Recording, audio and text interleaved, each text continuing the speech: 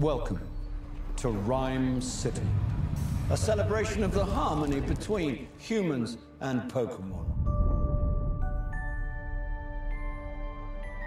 Tim, your dad was a legend in this precinct.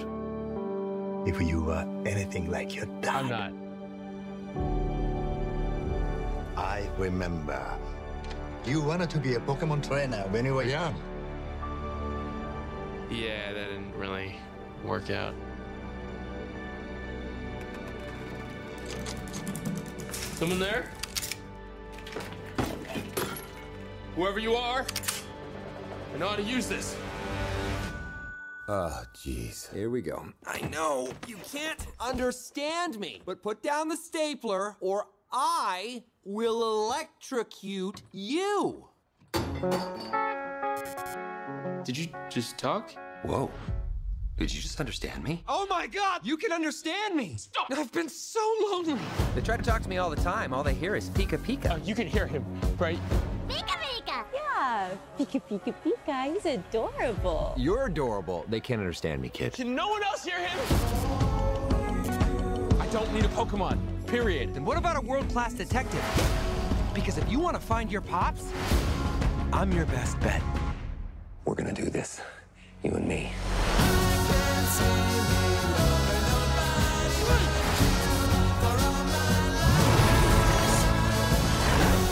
There's magic that brought us together, and that magic is called hope. Listen up.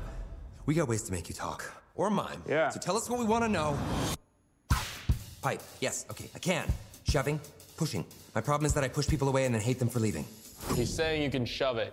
What? I can shove it? Okay, that's it. No, we're switching roles. I'm bad cop. You're good cop. No, we're not cops. In my head, I saw that differently.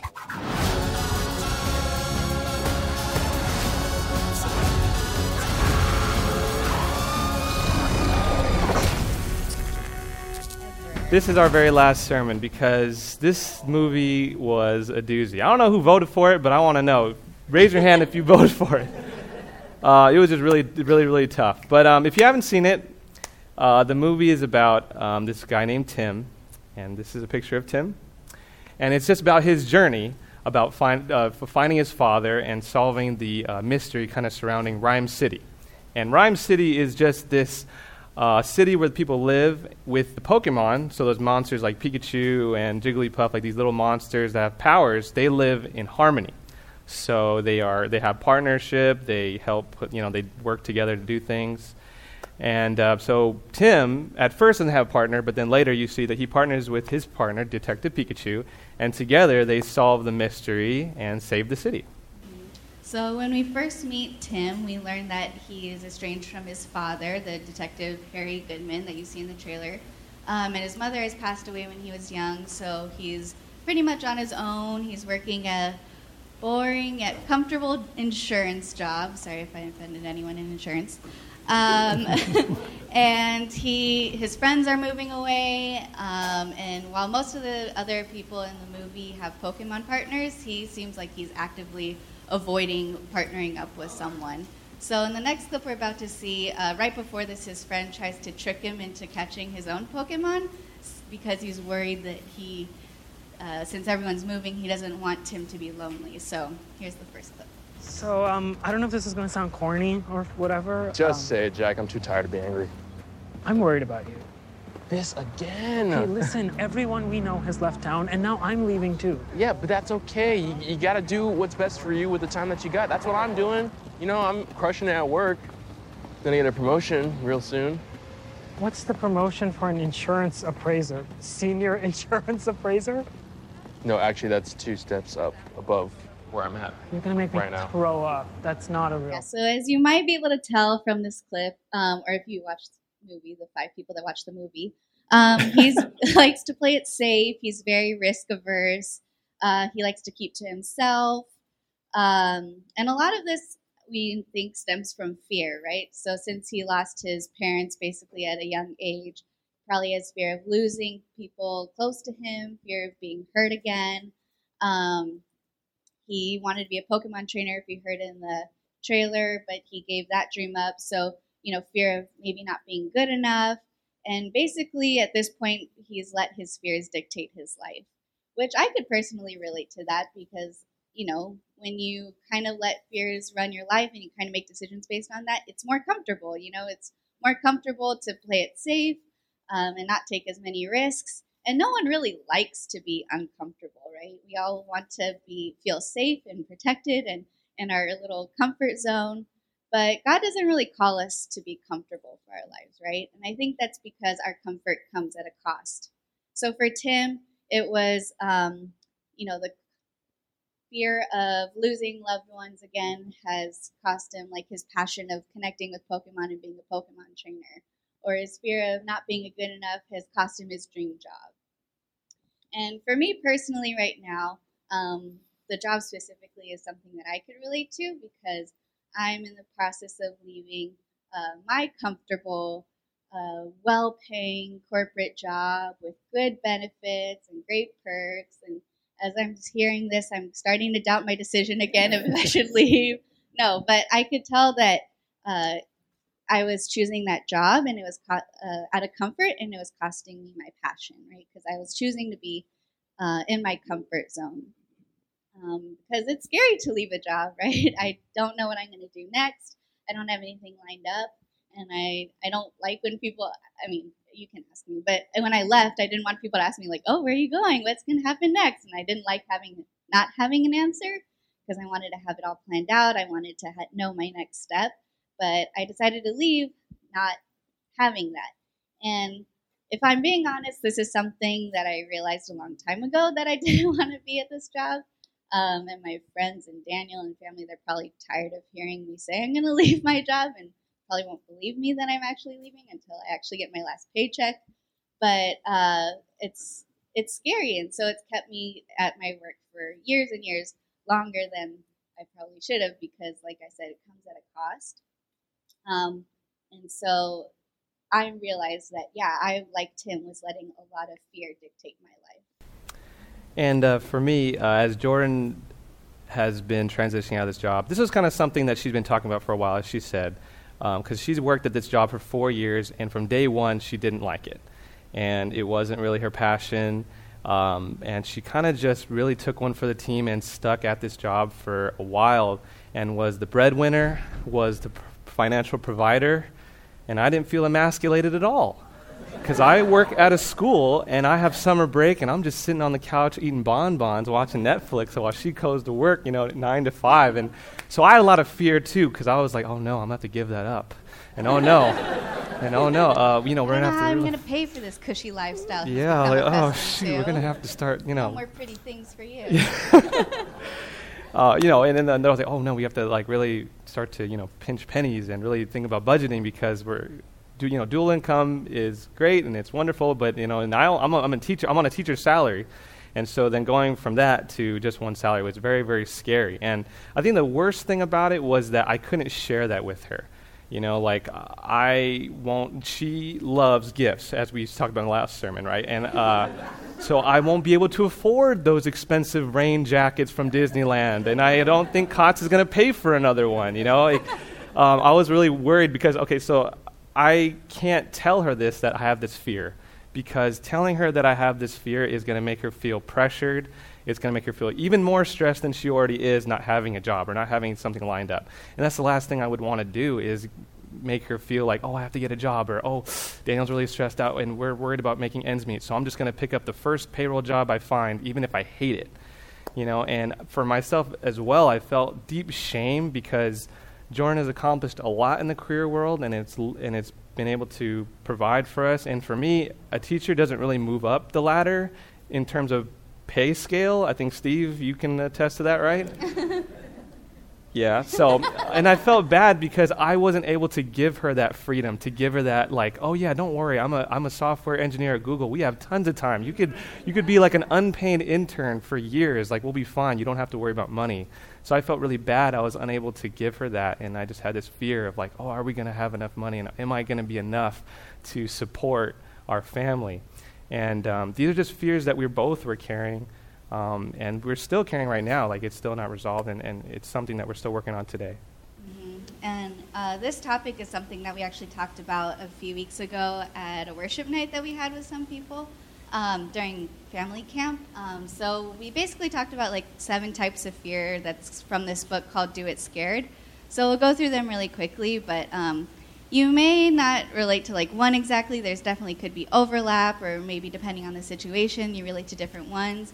But we'll take a look, just go through them quickly just to give you an idea. So the first one is the procrastinator. So they have fear of failure. So they're perfectionist, or maybe I should say I'm a perfectionist. So a lot of times we have a lot of trouble getting things started because we don't want to like mess it up. So we're so scared. Like I never write on my first page in my journal because I don't want to mess it up. So that's how much fear of failure that you could have. The rule followers, so they have fear of making the wrong decision. They're really obsessed with like right or wrong and making sure that they know the right answer and they're doing it the right way. So if you met my dad, could be like my dad. He's not here to defend himself. The number 3, people pleaser. This one, I couldn't really think of anyone that is like a people pleaser. But they have a fear of disappointing others, and basically, they want everyone around them to be happy. Number 4, the outcast, have a fear of rejection. So a lot of times outcasts have really strong, fearless like appearances, but internally, deep inside, they really fear rejection. Number 5, the self-doubter.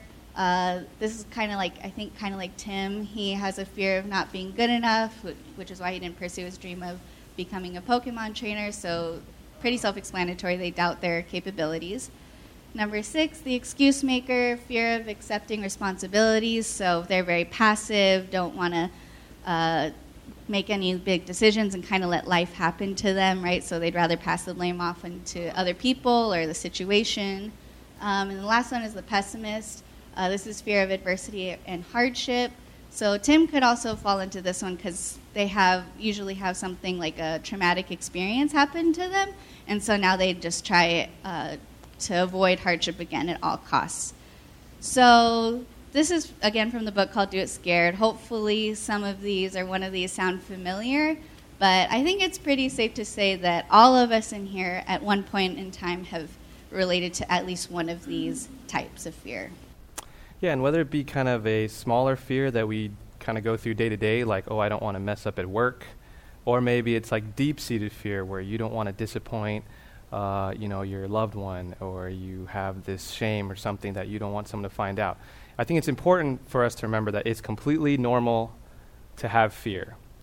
And so like the deep-seated fear, that could be like your past that you're ashamed of, that you don't want anyone finding out, or maybe there's like, you're afraid of people not liking you, or you're afraid of disappointing your family, or, you have a expectation that you want to live up to.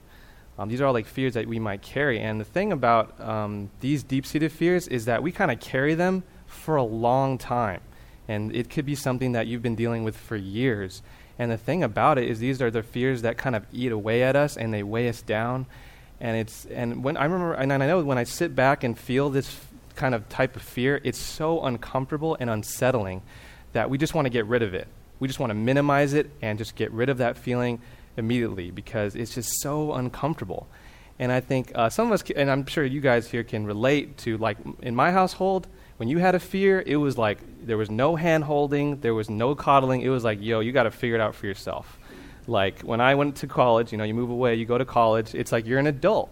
You don't know how to do laundry? Figure it out. You ran out of money? Figure it out. There was no, running to mom and dad and figuring things out. It's kind of like how we're wired. It's kind of like what we're taught. When we grow up to be adults, we just have to figure it out, suck it up, and just do whatever we can to reduce this fear that we have. So like, for instance, if we're scared of people breaking into our house, we buy an alarm system. Or if we're scared that we're not going to have enough money to provide for our family, we'll just suck it up, go find a high-paying job, even if it's the worst job ever. You hate your boss, you hate all your employees, but you're like, hey, I'm just terrified of not having enough money and saved up, so I'm just going to do it. Or if you have like this fear of like, dude, I just want to go to this place and everyone to like me, so I'm going to like buy nice clothes and I'm just going to get into whatever I need to. Whatever they're into, I'm just going to pretend I'm into so then I don't stick out like a sore thumb. Because maybe you have a fear of just not fitting in. And these are all fears that we all just carry and maybe we have been carrying for a long time. And even looking through the Bible, there's tons of characters that struggled with real fears. And when we had our worship night, we kind of went through and kind of matched Bible characters, Bible people in the Bible to each of the types of fears. And because there's so many in the that we can see have struggled with the same things that we have, we'd even venture to say that Jesus had fear because it's a very human emotion, like Daniel said. Like if we look at the night before he was crucified, when he went to the Garden of Gethsemane to pray, it said he had to go pray because his soul was overwhelmed with sorrow, right? And so if we look at Matthew 26:39, it says, going a little farther, he fell with his face to the ground and prayed, my Father, if it is possible, may this cup be taken from me, yet not as I will, but as you will. So you could just imagine, Jesus knows what's about to happen. He knows that he's going to die the next day and it's going to be gruesome. But he's trying to keep a brave face for the disciples because, they don't know exactly what's going on. And so he's trying to keep it together. So he leaves them. He goes a little farther. And his heart's probably pounding because he's trying to be strong this whole time. And then he just falls to the ground. And he's like, God, Father, please, if there's anything, I'm so scared. Is there anything else we could do? But then he says, but not as I will, but as you will. And so Jesus, when he's scared, he runs to his Father for safety, and he runs to his place of refuge, right? And he doesn't just rely on himself like we're taught as adults, but he says, God, not as I will, but as you will, right? He turns to his Father. And that's kind of the exact opposite of what Daniel was saying that I think the world teaches us, right? Is not to just fix it on your own or do it by yourself, but he goes straight to his Father because he knows that perfect love casts out fear. And so, if we look at the next verse, 1 John 4:18, it says, there is no fear in love, but perfect love drives out fear because fear has to do with punishment. Yeah, and so we know that God's love, God's perfect love, is the one that can drive out fear. And I think that's what God's desire is for us, is just us to run to him so he can love on us and take care of us and comfort us like only the Heavenly Father can. And I think we kind of forget that as adults, is that we can just run to him like Jesus did, and he just is like that father that is just so excited to see, his son or daughter home from college. He's just like, oh my gosh, I'm so excited you're here, and he just wants to give you a hug and do your laundry and make your food and, do whatever you want. He's just so excited. He just wants to love on you. And if only we would just open up and let him do that for us. And so we're going to look at the next clip where we're with Tim and his friend Pikachu, and Tim kind of opens up about the fears that he has, and he shares it with Pikachu. I should have gotten on that train. What's that, kid? After my mom died, my dad and I drifted apart. He moved here and poured himself into his work. And eventually, he tried to get me to come live with him, but I wouldn't go. How come?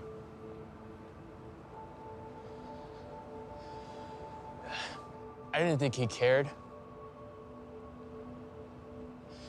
I guess I just got used to him not being around, and I couldn't forgive him for it until I got here, and I realized that he did care. But I didn't know, because I never gave him the chance. And now it's too late.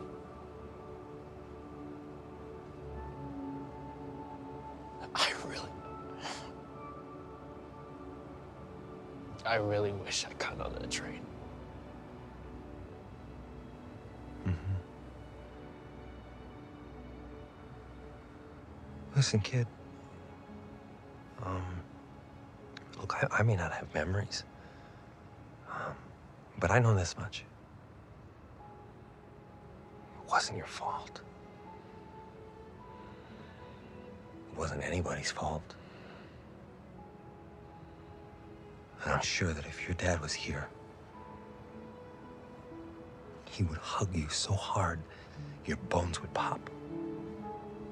And he'd tell you he's sorry for everything. He'd be damn proud of you, kid. So we see in that scene that Pikachu is comforting Tim, and he's telling him, like, hey, man, if your dad was here, he'd be so proud of you, and he would tell you that it's not your fault and that he loves you. And I think that's what God wants to tell us, is that, hey, we can run to him, and he's just going to hug us until our bones pop. And I think that's something that we do as kids. We kind of run to our parents when we're afraid of something, but as grown adults, we kind of get out of that thinking where we can't do that.